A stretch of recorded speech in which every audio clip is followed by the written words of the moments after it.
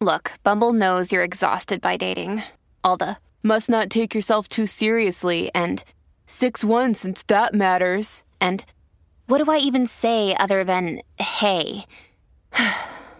Well, that's why they're introducing an all-new Bumble with exciting features to make compatibility easier, starting the chat better, and dating safer.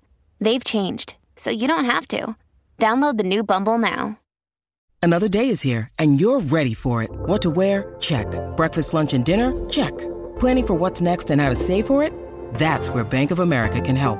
For your financial to-dos, Bank of America has experts ready to help get you closer to your goals. Get started at one of our local financial centers or 24/7 in our mobile banking app. Find a location near you at bankofamerica.com/talktous. What would you like the power to do?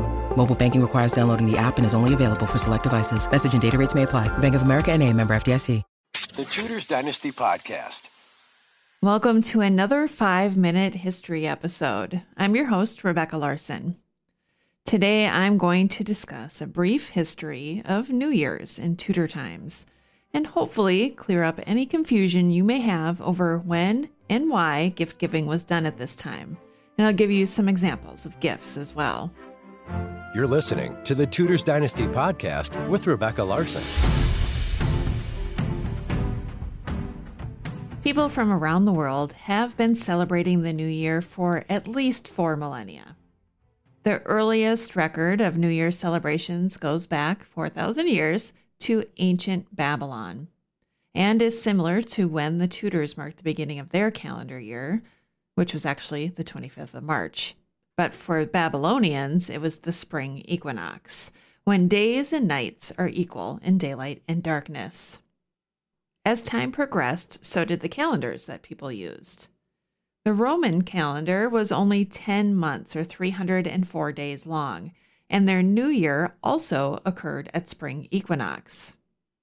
Over time, the calendar fell out of sync with the patterns of the sun, and in 46 BC, Julius Caesar resolved this issue by consulting astronomers and mathematicians for guidance. It was through this action that the Julian calendar was created. Now, the Julian calendar is what the Tudors lived by. And as part of the Julian calendar, Caesar made January 1st, the first day of the year. It is said to honor Janus, the Roman god of beginnings. The Romans honored or celebrated Janus by exchanging gifts with one another, decorating their homes, having great parties, and also sacrifices. Now, the Tudors, as we discussed in our Christmas with the Tudors episode, did not exchange gifts on Christmas Day like we do today, but on New Year's Day, January 1st. Now, let's not forget as well that the 1st of January also fell on the 8th day of the Tudors' 12 days of Christmas celebrations.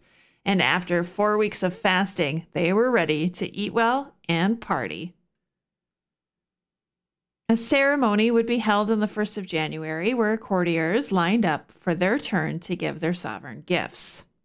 I went looking for some examples of gifts that were given to the king and came across an interesting piece by friend of the show, Tracy Borman. Now, Tracy says, at the court of Henry VIII, gift-giving was a competition to see who could impress the king the most. Of course, you had to be a Tudor power player to even be eligible for this contest, and by doing so, you'd gain yourself increased favor with the king. Borman mentions that one of the most extravagant gifts Henry received was a gold cup from Cardinal Wolsey, worth 100 pounds, or about $60,000 today. She also mentioned that the king received less extravagant gifts, like dog collars, and also 6 cheeses from Suffolk. I don't know about you, but I love cheese, so that may have been my favorite gift of the year. The court of Henry VIII clearly knew how to have a good time and how to get into trouble. So giving Henry VIII one of the best gifts of the year was a surefire way to gain any lost favor or hold you in the king's good graces. Thank you so much for joining me for another 5-Minute History episode. I hope you enjoyed today's topic and tune in again next week for a fantastic interview about the most well-known Tudor artist, Hans Holbein. As an indie podcaster, I rely on listeners like you to help spread the word about this show.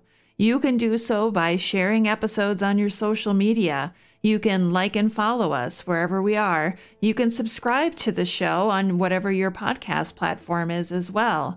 Whatever you can do to help support, maybe even leave a review somewhere, Apple Podcasts or Spotify, wherever you might listen. All of this helps get Tudors Dynasty in front of other people who are also interested in the topic. Now, if you're looking for early access and maybe commercial-free episodes, head on over to Patreon. That's patreon.com/Tudors Dynasty and sign up as a patron.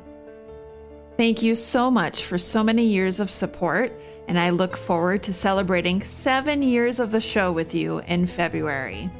I'm Rebecca Larson. Happy holidays. Thanks for listening to this episode of the Tudors Dynasty Podcast.